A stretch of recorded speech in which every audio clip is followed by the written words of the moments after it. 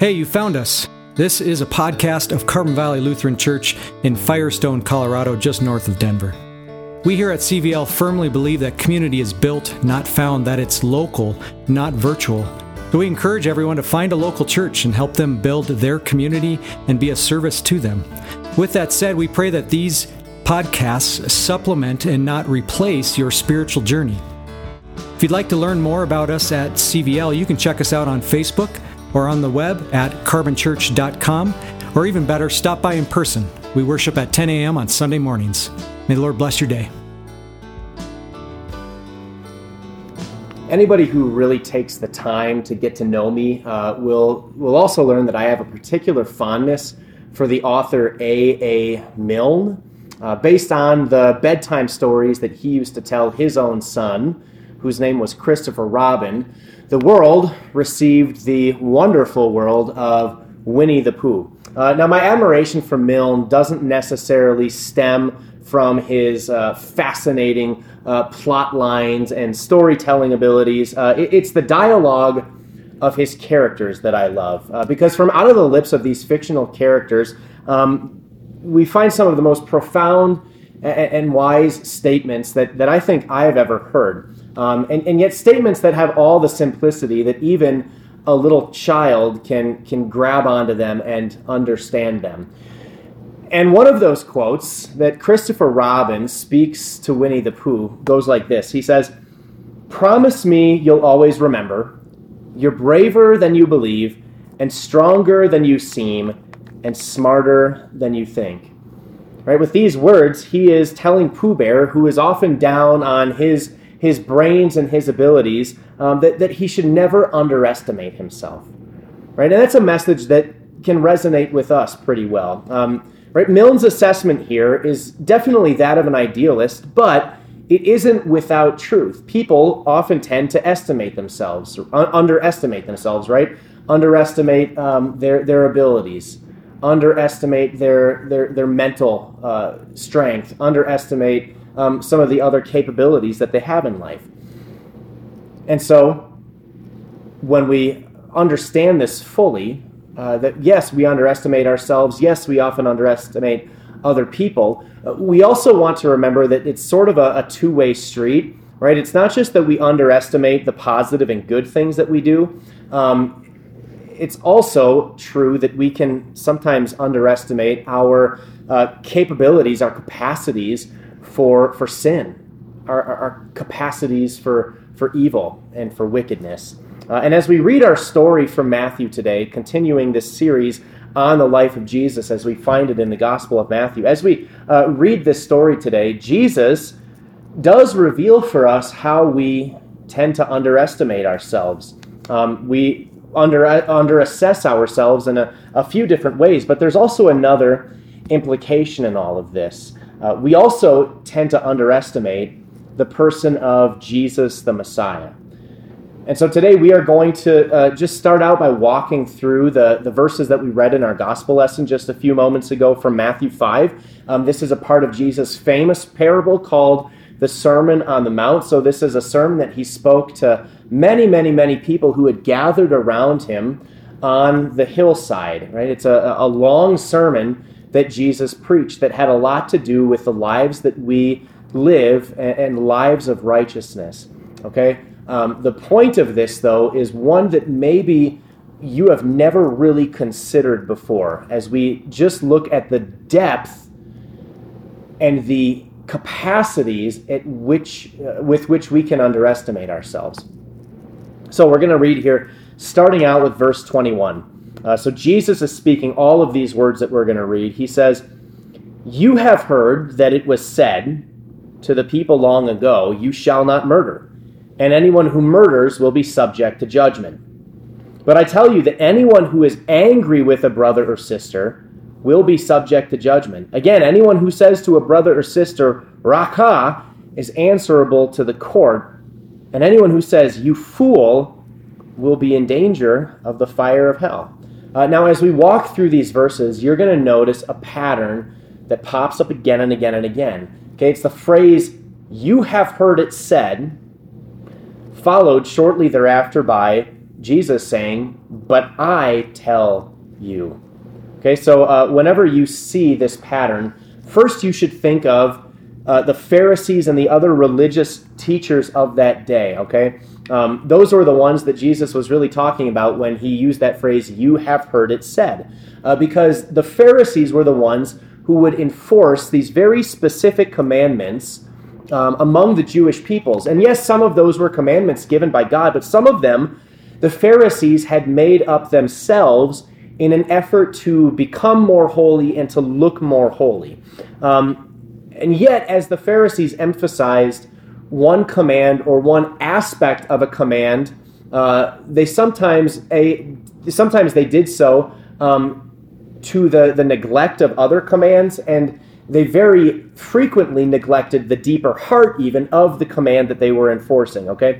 So that phrase, "You have heard it said," is then followed by the deeper command, the even deeper law of Christ, which always aims at the heart and at the motive of individuals, right? So in the case of these first few verses, we see that the act of murder was something that was condemned by the Pharisees, right? And we would say, good, it should be. But they said nothing of the hatred and the bitterness of a human heart from which those acts of murder would spring. Jesus, though, says that even to hate or harbor anger or bitterness against another person is, in God's eyes, a form of murder. Well, let's move on with the next set of verses. Jesus continues and says, "Therefore, if you are offering your gift at the altar, and there remember that your brother or sister has something against you, leave your gift there in front of the altar. First, go and be reconciled to them. Then come and offer your gift. Settle matters quickly with your adversary who is taking you to court. Do it while you are still together on the way, or your adversary may hand you over to the judge, and the judge may hand you over to the officer, and you may be thrown into prison. Truly, I tell you, you will not get out until you have paid the last penny." Okay, now these verses very directly follow the previous train of thought. Jesus is saying if there is some ongoing feud between you and somebody else, whether you wronged them or they wronged you, if you're harboring a grudge, if you're harboring resentment against somebody else, Jesus says, do not hesitate to make matters right between the two of you. Even if you're in the middle of a worship service right now, he says that's more important, okay? That's how seriously Jesus takes this matter of anger and of forgiveness. Moving on, verse 27 and following, "You have heard that it was said," so again, there you see that pattern. "You have heard that it was said, you shall not commit adultery. But I tell you that anyone who looks at a woman lustfully has already committed adultery with her in his heart. If your right eye causes you to stumble, gouge it out and throw it away. It is better for you to lose one part of your body than for your whole body to be thrown into hell.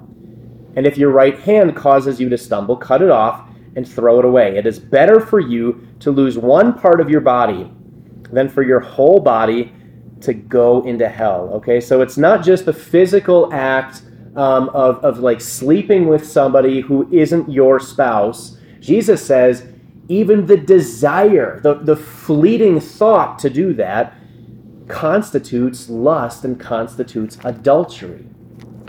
And then let's read the last set of verses. "It has been said, anyone who divorces his wife must give her a certificate of divorce. But I tell you that anyone who divorces his wife, except for sexual immorality, makes her the victim of adultery, and anyone who marries a divorced woman commits adultery. Again, you have heard that it was said to the people long ago, 'Do not break your oath, but fulfill to the Lord the vows you have made.' But I tell you, do not swear an oath at all, either by heaven, for it is God's throne, or by the earth, for it is his footstool, or by Jerusalem, for it is the city of the great king. And do not swear by your head, for you cannot make even one hair black or white. All you need to say is simply yes or no. Anything beyond this comes from the evil one." Okay, now this one gets a little bit more complicated. Basically, the idea, though, here is that the Pharisees had like levels of oaths, okay? So if you swore by God himself, then they would consider your word a bit more binding than if you simply were swearing by your own head. Okay, so if you didn't keep some of your vows, but you had sworn on a lesser thing, right? Maybe it's the vow that you made to your wife or to your husband, but you swore that vow on a lesser power or authority, then they would have said it wasn't as big of a deal. But what does Jesus say? Jesus says that really no oaths at all should be taken, or they shouldn't need to be taken, right? Why do we take the oaths, though? It's because we are false and deceptive people by nature, that we find it so necessary sometimes to rely on swearing and oath-taking. Okay, so that brings us to the end of our verses. Now we're going to just really consider the main point of all of this. And to really get into that, we need to talk about something called, we'll call it the Pharisee standard of living. Okay, this was the one that really marked the religious scene of Jesus' day. Okay, we tend to treat the word Pharisee like it was a dirty word, but the Jews of Jesus' day really strove to be like the Pharisees. Okay, in their eyes, the Pharisees, these were the heroes of faith. These were like the giants of faithful devotion to God.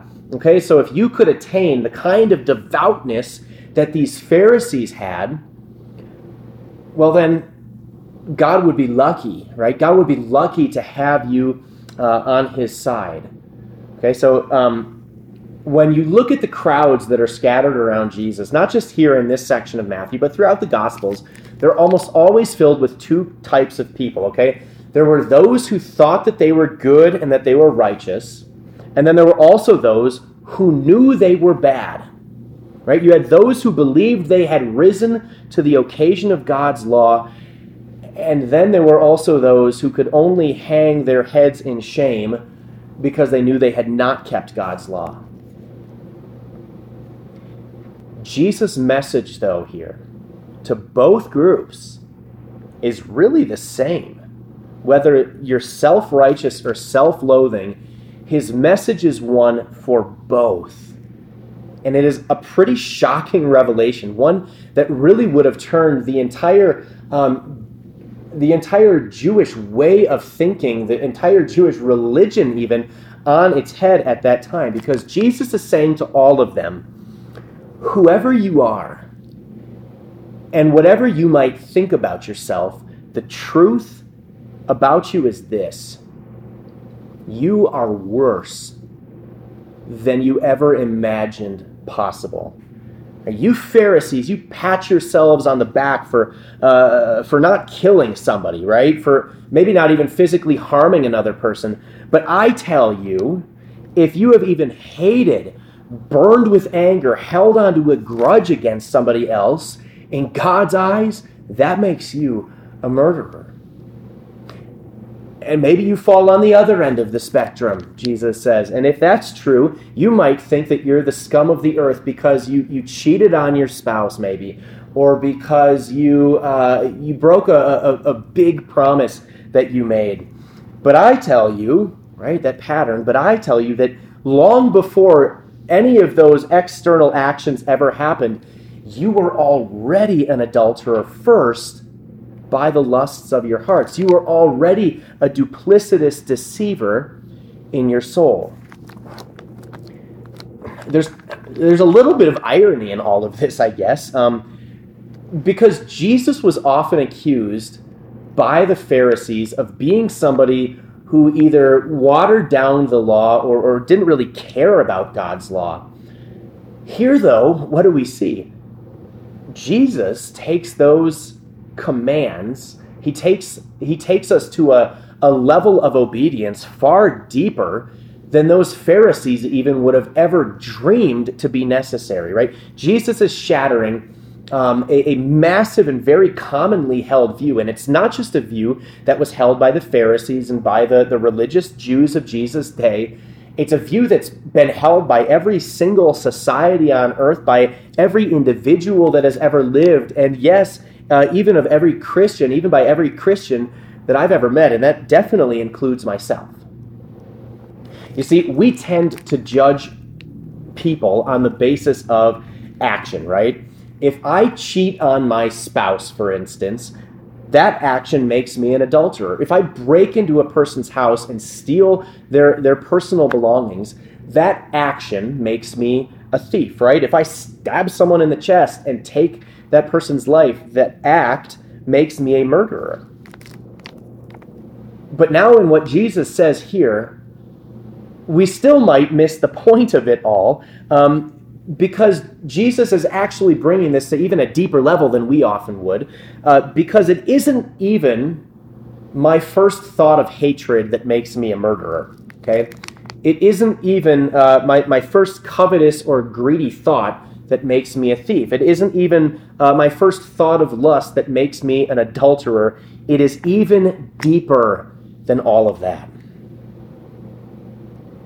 In Matthew 7, verses 7 through 18, Jesus elucidates the utter depth of it all by comparing us to trees.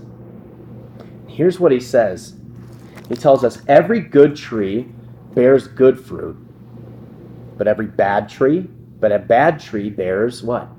Bad fruit. A good tree cannot bear bad fruit, and a bad tree cannot bear good fruit. We need to make a really clear distinction here, right? It isn't my fruit which determines the type of tree that I am.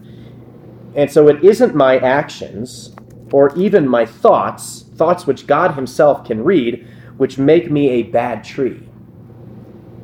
The problem is that I am by nature the bad tree. You are by nature the bad tree. Right? It's a fact. It's the fact that I am already an adulterer by nature, which causes adultery, whether that's in the lustful glances of my eyes or in a full-blown extramarital affair. Right? It's the fact that I am already a deceiver by nature, which causes my deception, whether it's just in some of the duplicitous thoughts of my mind or whether it is an outright lie that I tell somebody. Okay, so even if my eyes were gouged out, even if my hands and my feet and my tongue were chopped off, the fact that I am an adulterer to my core would still cause adulterous lust after pretty girls in my head, right? The fact that I am still a deceiver would cause, even if I don't have a tongue to tell a lie, the fact that I am a deceiver would cause thoughts of deceit to run through my head. And so it isn't eyes and hands and tongues that cause sin. It's the very fact that the roots of every single sin live in every human heart. This is the true problem. I lie. Why? Because the roots of deception exist in the duplicity of my sinful heart. I devote myself to things other than God. Why? Because those roots of idolatry exist in the idolater that is my sinful heart.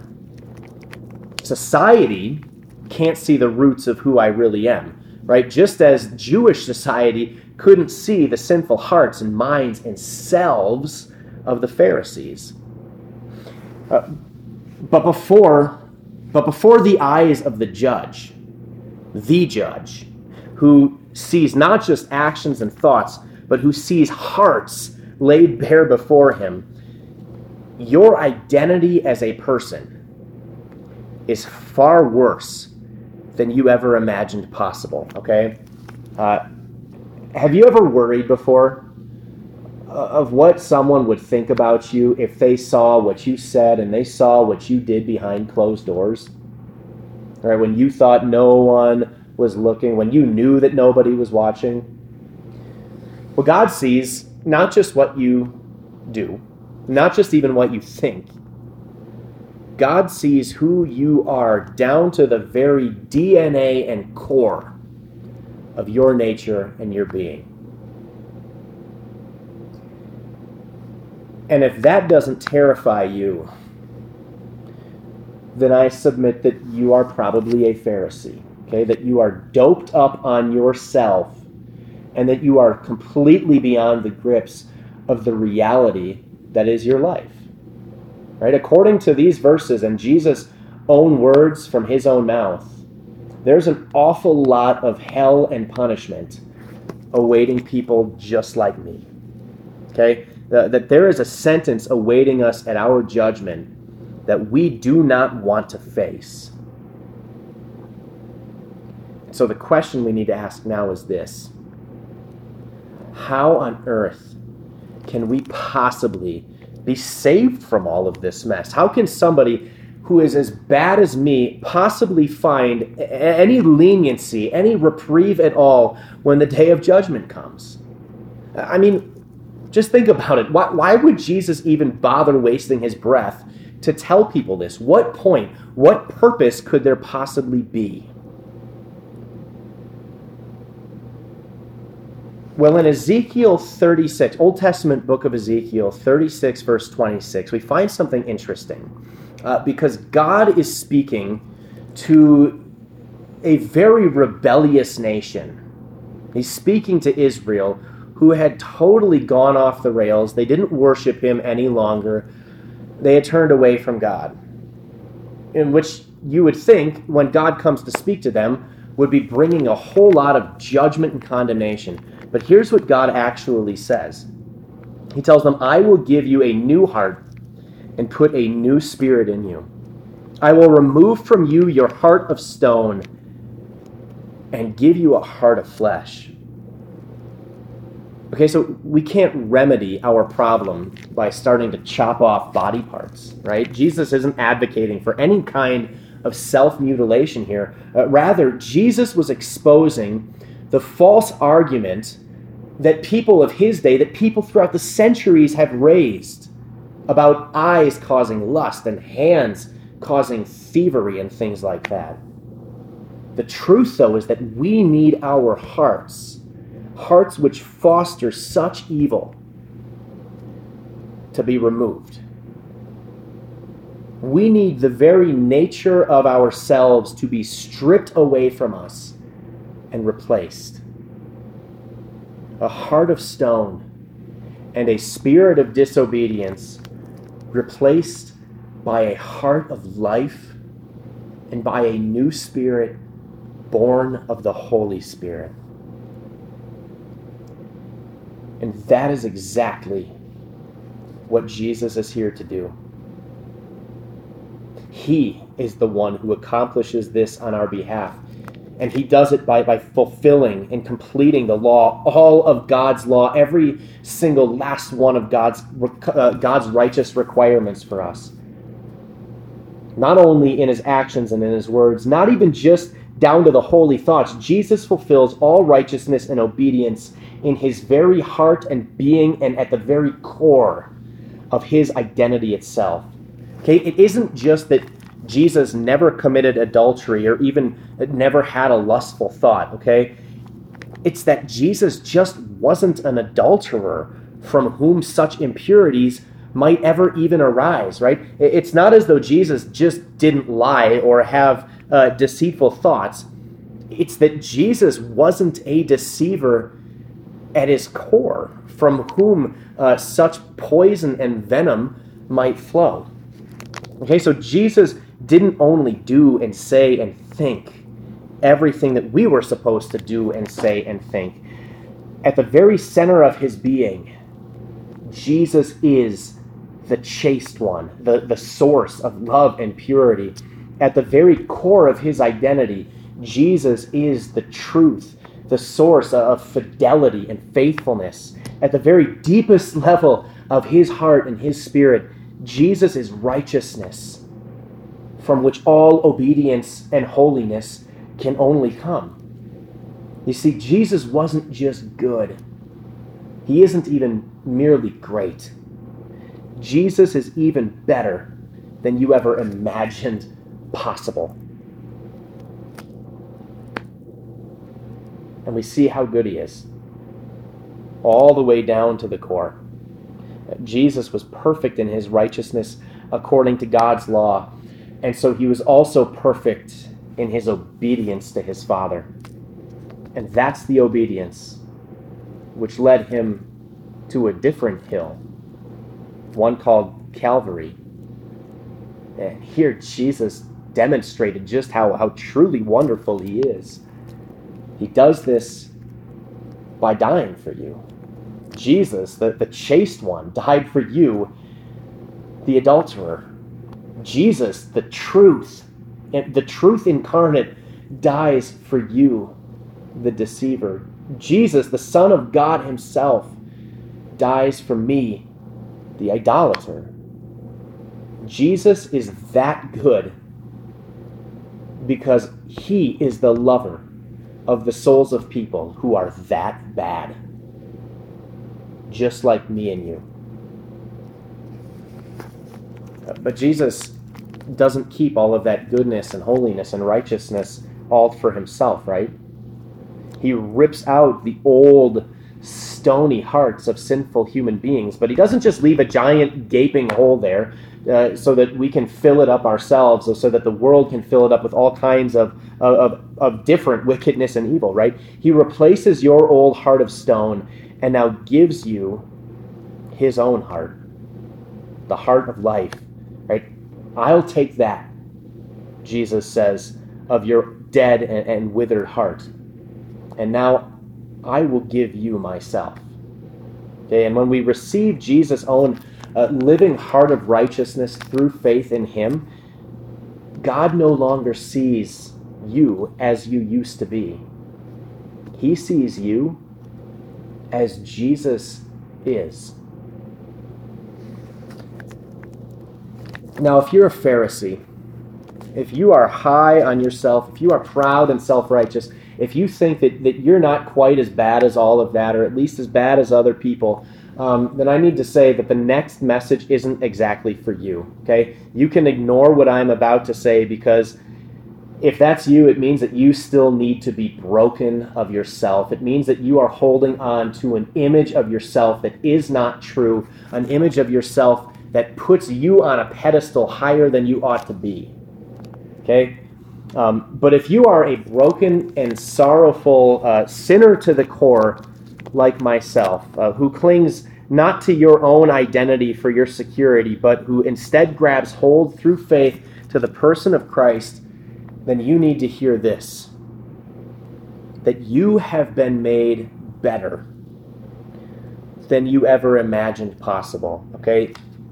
You are purer than your past would ever suggest of you. You're holier now than you could ever know. You're more truthful than you ever dreamed you could be. You're more radiant and beautiful in the eyes of your God than you ever imagined possible. Not because it's your purity, your holiness, your truthfulness, your own radiance, your own beauty, but because Jesus has given you his purity, his holiness, his radiance, and his beauty. And when we come to understand how God the Father now sees us through Jesus Christ, it changes the way that we view ourselves, and it changes our lives in this world, right? Jesus and his righteousness are not meant to be some excuse to live in sin and evil, right? Jesus isn't meant to be some means of cheap grace so that we can just go on living however we want, doing whatever we want, because, hey, we can just, come back to the cross afterward. Jesus has changed us. And so we can no longer be who we once were. After all, how can a good tree bear bad fruit? And that message of grace coupled with a changed life is really the message that a woman learned about 2,000 years ago. She was on her face, her knees, down in the dust. An angry mob stood around her, and clenched in their fists were stones which were intended to be the instrument of her execution. That woman had been accused of sleeping around, and unfortunately those accusations were true. For her crime, the mob was about to punish her very, very severely, until Jesus intervened. With just a few sentences, Jesus sent her accusers home and saved that woman's life. And after the crowd had dispersed and it was just Jesus and that woman left there, he asked that adulterous woman, "Where are they? Has no one condemned you?" And the woman replied, "No one, sir." "Then neither do I condemn you," Jesus declared. But that's not where Jesus stopped, was it? Jesus had announced that message of forgiveness to her, but then he followed those words up saying this, "Go now and leave your life of sin." Now, are we still going to wrestle with the sin and the evil of our old natures? Absolutely. I mean, the reality is that residual hostility against God and his holiness is still going to hang around. And that's just a further testament, right? That's just a further testament to the truth that you and I are worse than we've ever imagined. That's only part of the story, though, right? Jesus finishes the story with himself.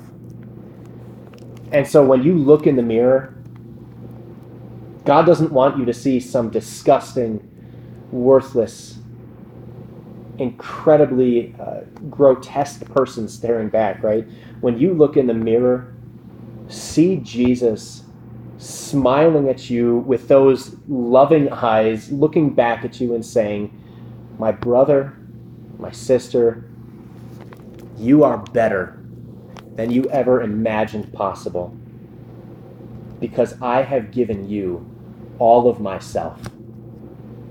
Now give all of yourself to me." Amen.